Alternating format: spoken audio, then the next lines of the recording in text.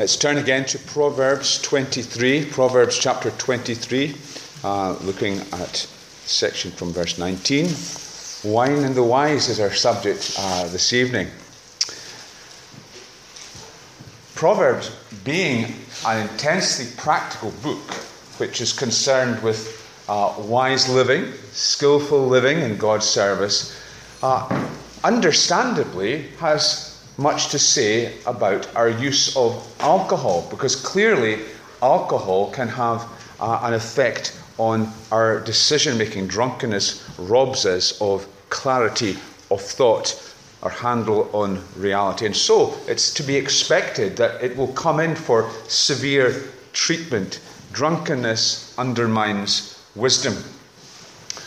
Straight away we acknowledge that Christians will have different positions in regard to the use of alcohol.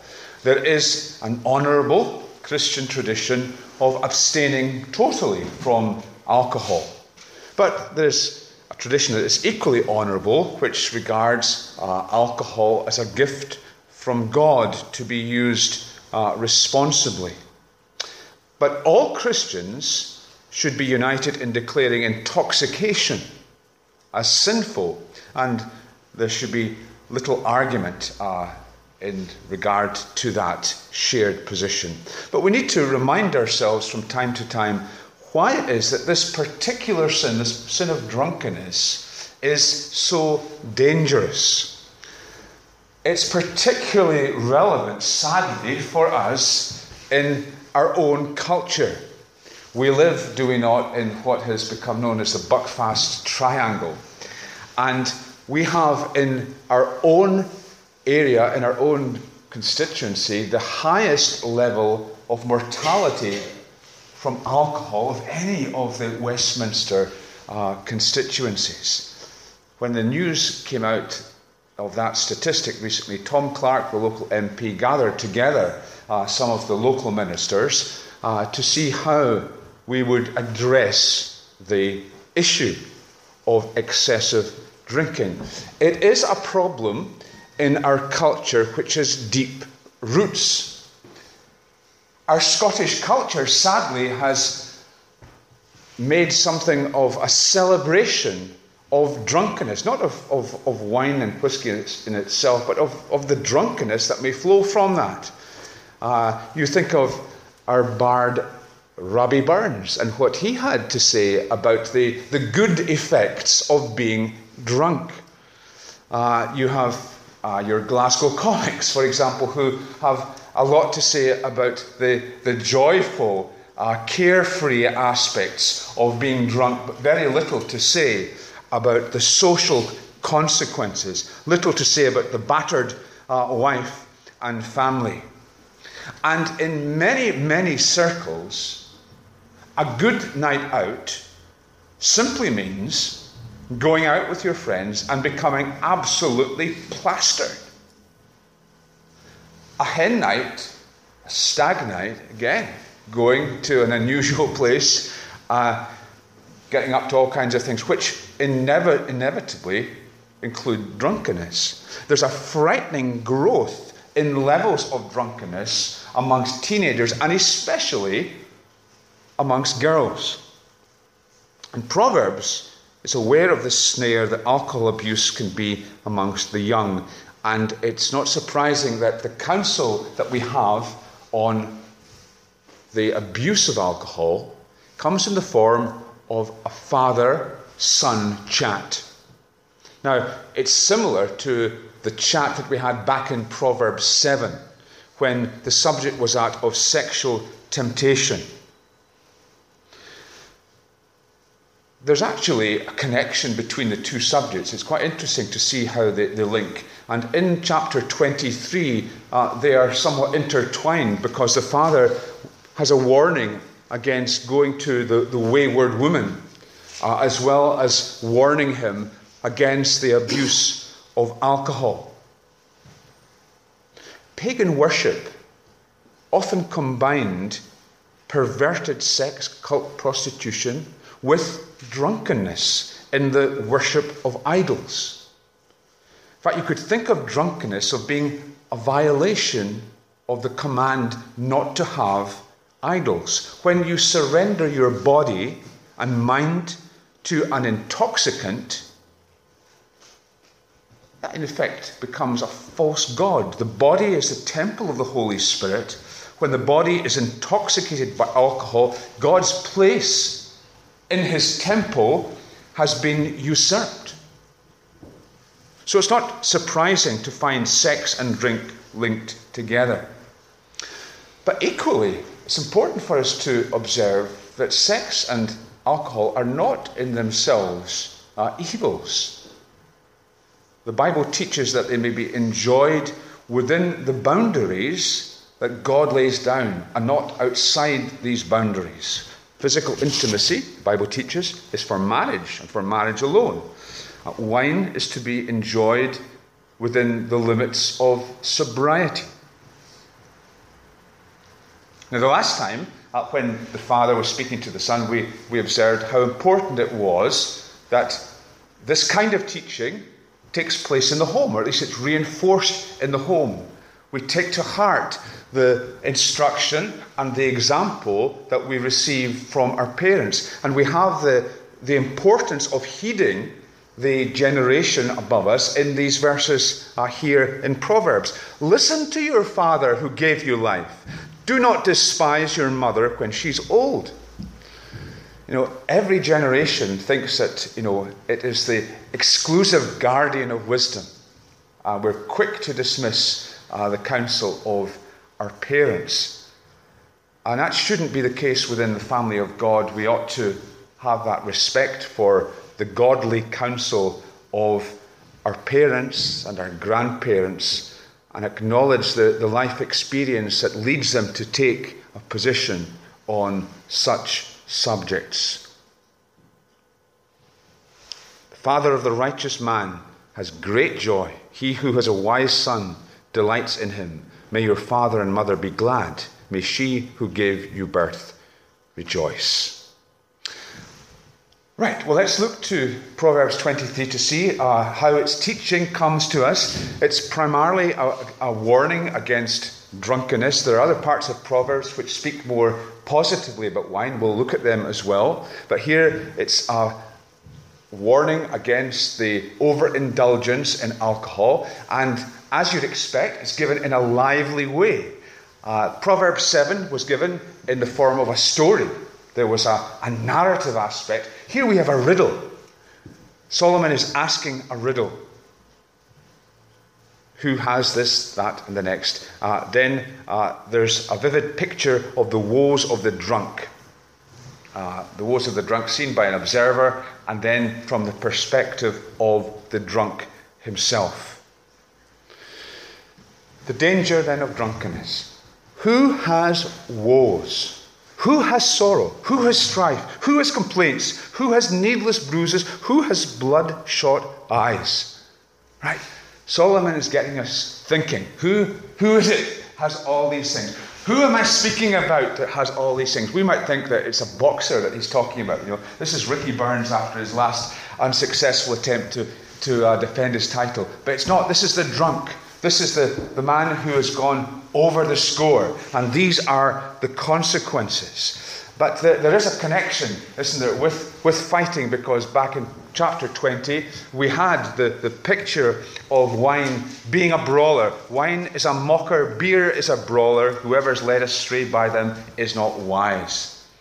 Aberdeen's Westburn Park has this lovely stone water fountain, and this verse, Proverbs 20, verse 1, is inscribed on one side of the fountain. It's actually a great kind of advertisement, isn't it? Most of the advertisements that we see in relation to alcohol extol the giddy delights of going one over the score.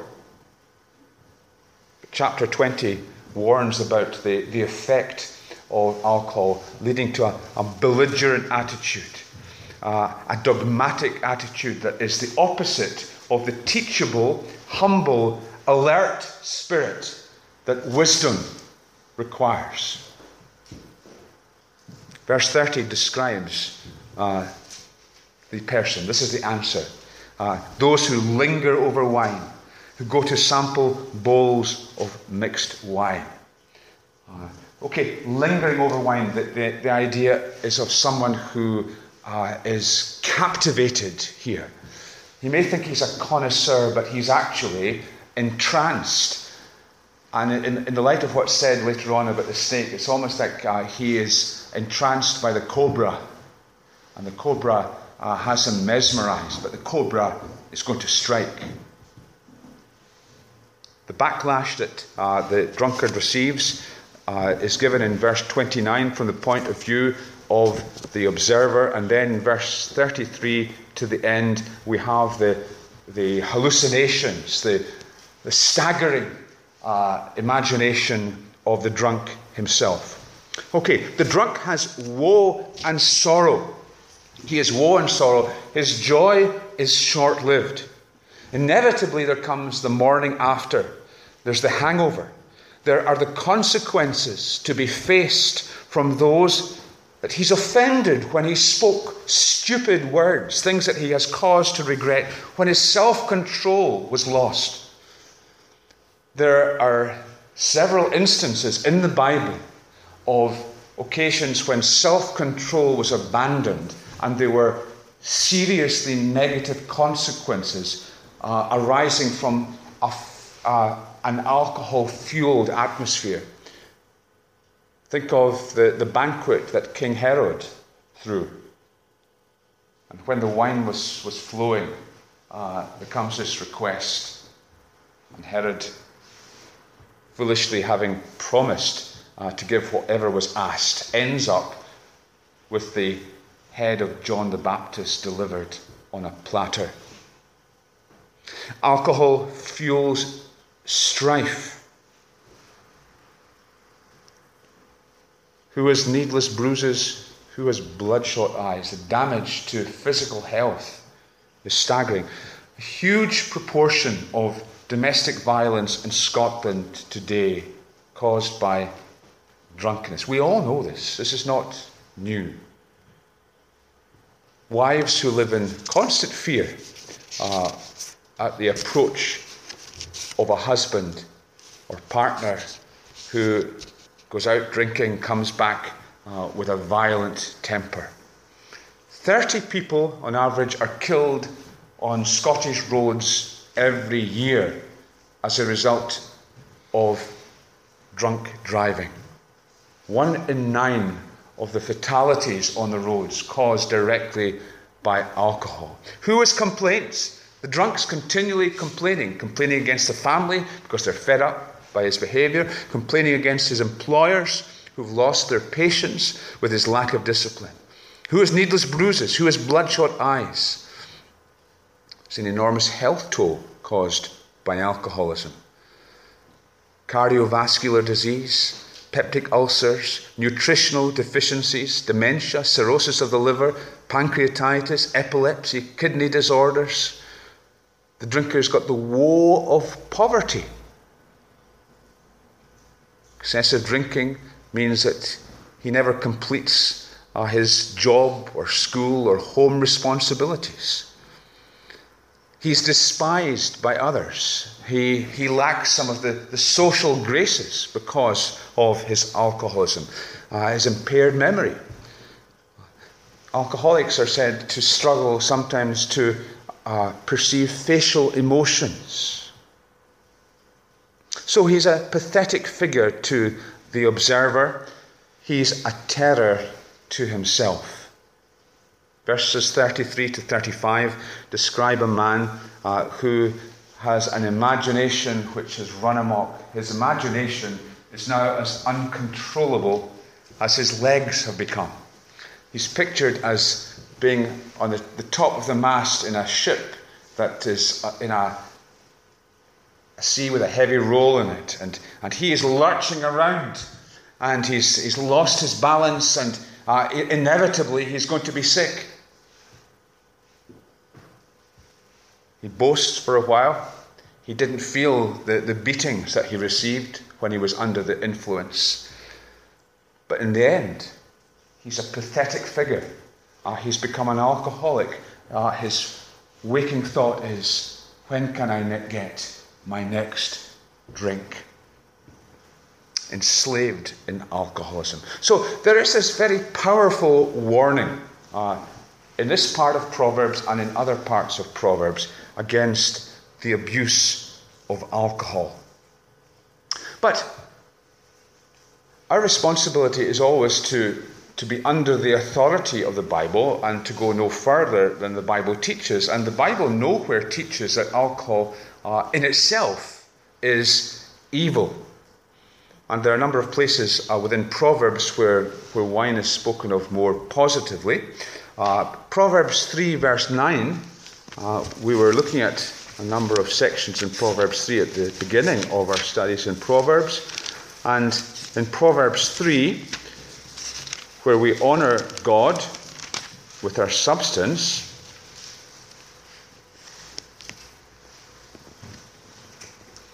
honour the Lord with your wealth, with the first fruits of all your crops, verse 9, then your barns will be filled to overflowing, and your vats will brim over with new wine. So new wine is there seen as a reward from the Lord for those who honour him. Proverbs chapter 9, one of those parts of the book where wisdom is personified. Wisdom is seen as giving her invitation. She's beckoning to the wayward, to the simple to come and to gain wisdom. Wisdom has built her house. She has hewn out its 7 pillars. She has prepared her meat and mixed her wine. She has also set her table. So it would be unthinkable, really, to use wine as a symbol in a situation like that if wine itself was seen as evil. Chapter 31, we read that earlier. It's King Lemuel's mother. There's a debate as to who King Lemuel was. Lemuel was not any king of Israel or Judah. Some think it may be a name for Solomon himself. His mother giving him advice includes a warning against craving after wine, because his position as a king is to be clear-headed, to have wise judgments, and overindulgence in wine will lead to his judgment being impaired. But at the end there is this exhortation, which admittedly is a little difficult, but it seems to exhort him to give in compassion to those who are in anguish, who are perishing, to give beer and wine to them as a means of consolation. Jeremiah 16 verse 7 describes the cup of consolation, and that is maybe what is intended there. When you look at other parts of the Bible, you have wine, the cup of wine, in a negative way, used to speak of the judgment of God. Wine, a cup of wine which foams to the brim, which God passes to the one who is to come under his judgment. Whether that's his people, Judah, are given the cup of judgment. When Jesus approaches crucifixion, when he goes into Gethsemane, he speaks of the coming judgment upon himself as this cup that is to be drunk.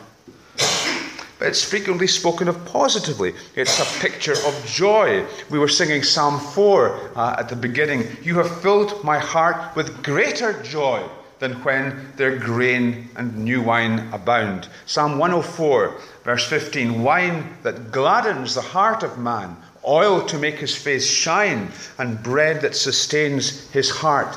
Wine is often used as a symbol of the kingdom of God and the blessings that the kingdom entails. Come, all you who are thirsty, come to the waters, and you who have no money, come buy and eat. Come buy wine and milk without money and without cost. And when Jesus begins his ministry, his first miracle sign is the turning of water into wine at the wedding at Cana. A miracle that speaks of the inexhaustible grace of God.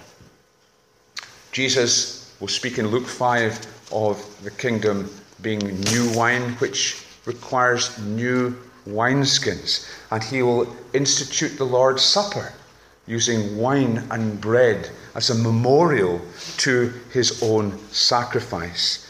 Joel, prophesying the coming of the kingdom in its fullness, uses wine as a figure of speech for the blessedness of the kingdom.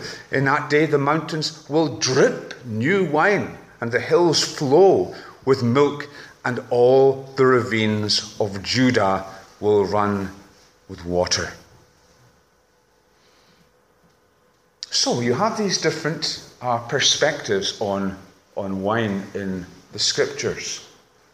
And as we said at the beginning, as we seek to come under the authority of Scripture, that means that we cannot go beyond Scripture.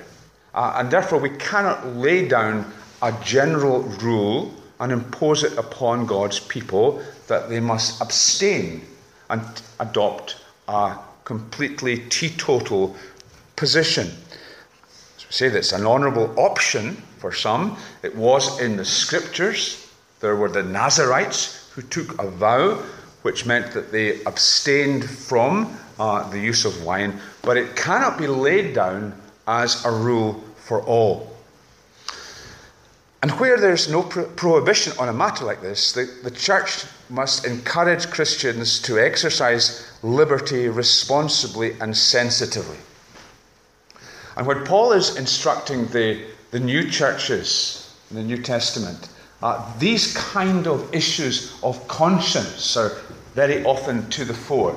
There's the question, not so much about wine, but about things like meat which had been bought in the marketplace and had obviously been offered to idols before, or which could have been offered to idols before. There was no certainty. And some had what they called a strong conscience and were willing to eat that kind of meat, and others, who were termed as having a weaker conscience, were sensitive and didn't. And Paul's advice is that those who have the stronger conscience are to care for those who have scruples. They're not to trample roughshod over the position of those who have a conscientious position and who are holding back from indulging in that meat.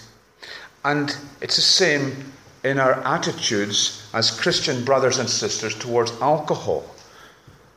Those who have a liberty to partake are bound by the law of love. Their freedom should not be a freedom to cause anyone else to stumble.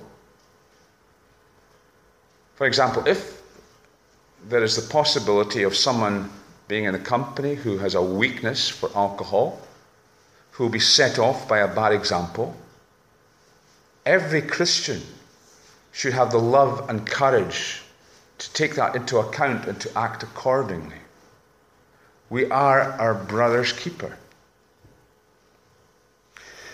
And anyone who feels at liberty to partake of a gift of God in this way needs to take seriously the dangers that Proverbs speaks of, and to take to heart the advice that we have in the book of Proverbs, that we might avoid sin in this area. And there is some practical advice in the book. Some of it very familiar when we hearken back to Proverbs 7 and the advice that Solomon gives as to not going near sexual temptation. First of all, Proverbs will tell us to keep clear of people who habitually overindulge. Choose your company. Those who walk with the wise grow wise. Keep your heart on the right path. Do not join with those who drink too much wine or gorge themselves on meat. Interesting though, isn't it? Seeing the linking of the gluttony with overindulging in wine.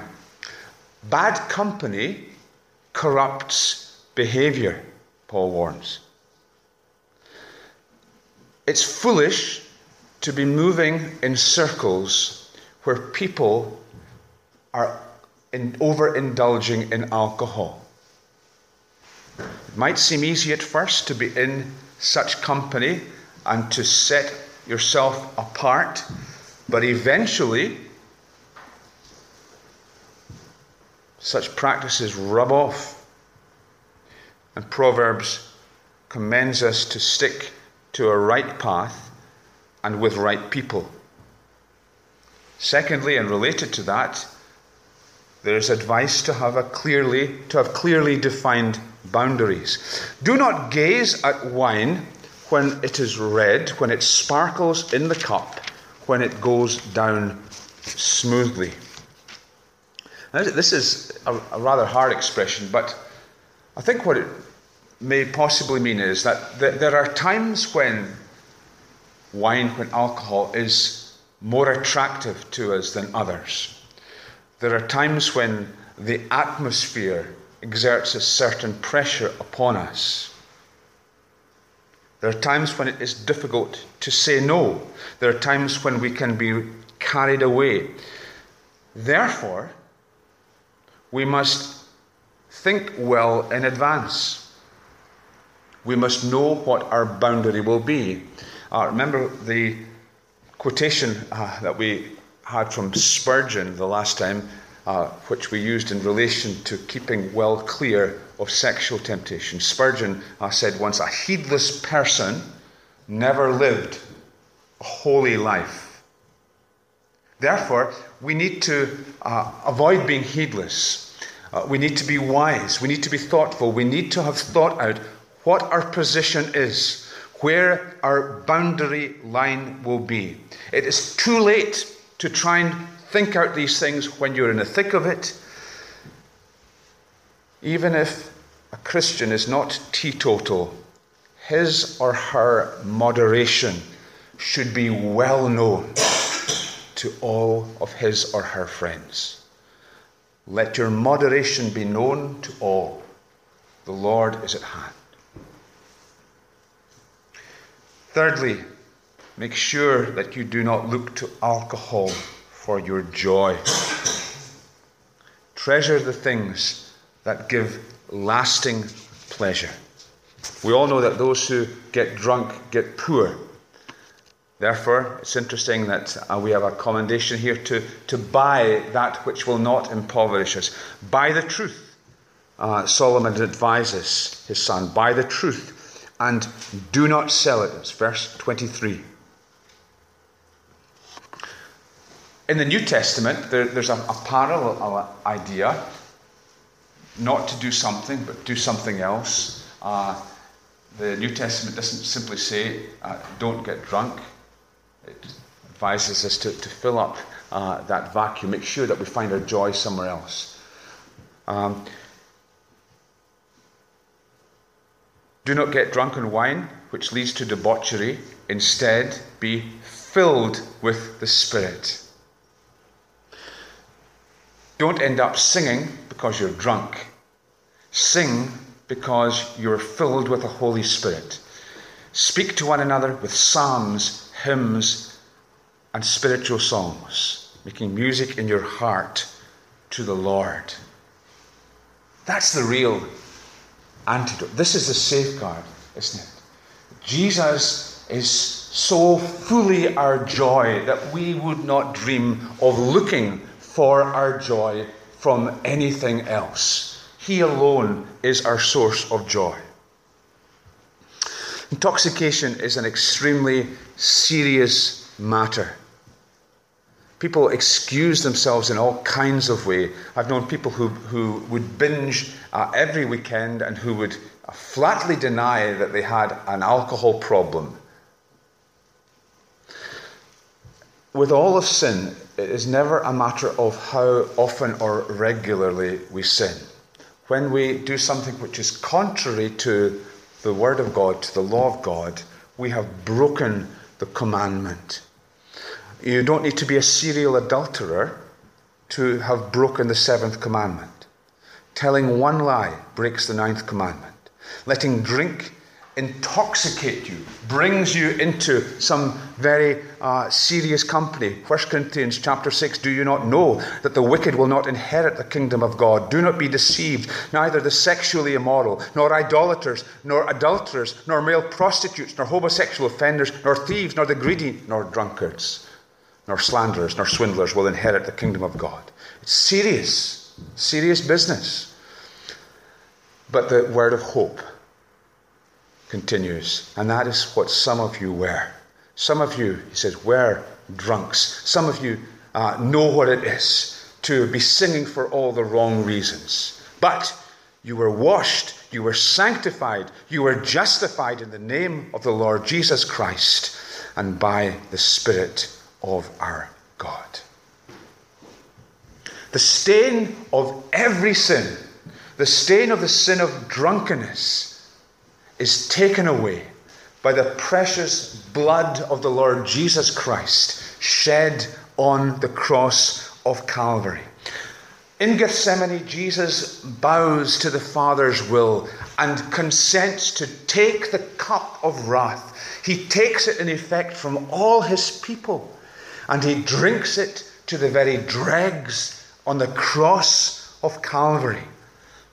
Psalm 75 verse 8 speaks of that cup that Jesus took. In the hand of the Lord is a cup full of foaming wine mixed with spices. He pours it out, and all the wicked of the earth drink it down to its very dregs. Jesus drank that cup. The cup that sinful people like you and like me should have drunk. For all of the sins that are mentioned in the Word, the sin of gluttony, the sin of being a swindler, the sin of being a fornicator, a busybody, a drunk, that cup was drunk by Jesus. He endured the wrath of God that we might know his love. Mark in his Gospel tells us that when Jesus was taken to the Mount of Crucifixion, and before they nailed him to the cross, the soldiers offered him wine mixed with myrrh. And our Lord Jesus refused it. It would have been a sedative. I think it was offered in compassion. But Jesus went to that cross absolutely determined that he would pay the full price, that he would be alert to the very end, that he would be conscious throughout as he paid for our sin, as he drank that cup of wrath. And Jesus hung there under that Middle Eastern sun, his throat parched like paper. And near the end, he's offered wine again.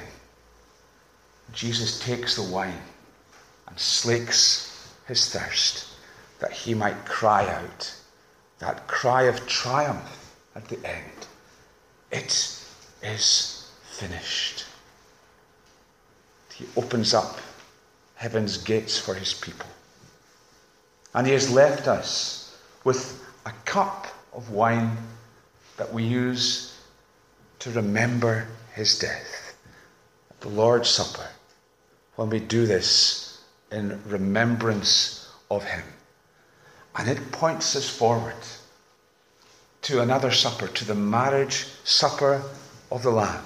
Jesus, when he was with his disciples at that Last Supper, said that he would not taste of the fruit of the vine again until he tasted it in the kingdom. Friends, there's that glorious day coming when we will sit with Jesus, when we will have all our joy, all our delight in him, and there will be no more folly. There will be no intoxication. There will be the new wine of the presence of the Lord Jesus himself. And that will be our thrill and our joy and our song. Let's pray together. Heavenly Father, we thank you for your word. We thank you for its wisdom. Thank you for its warnings. Thank you for its encouragements. Thank you for Jesus. Thank you that he has taken the cup of judgment, has taken all our sorrows, all our grief, that he has handed to us instead a cup of blessing. Lord, grant that we will live as wise people. We will be conscious of our witness in a world which is broken, which is filled with folly. Enable us, Lord, to care for one another, to have sensitivity and love towards one another, to honor one another, to encourage each other in the choices that we make to honor Jesus. We pray in his name. Amen.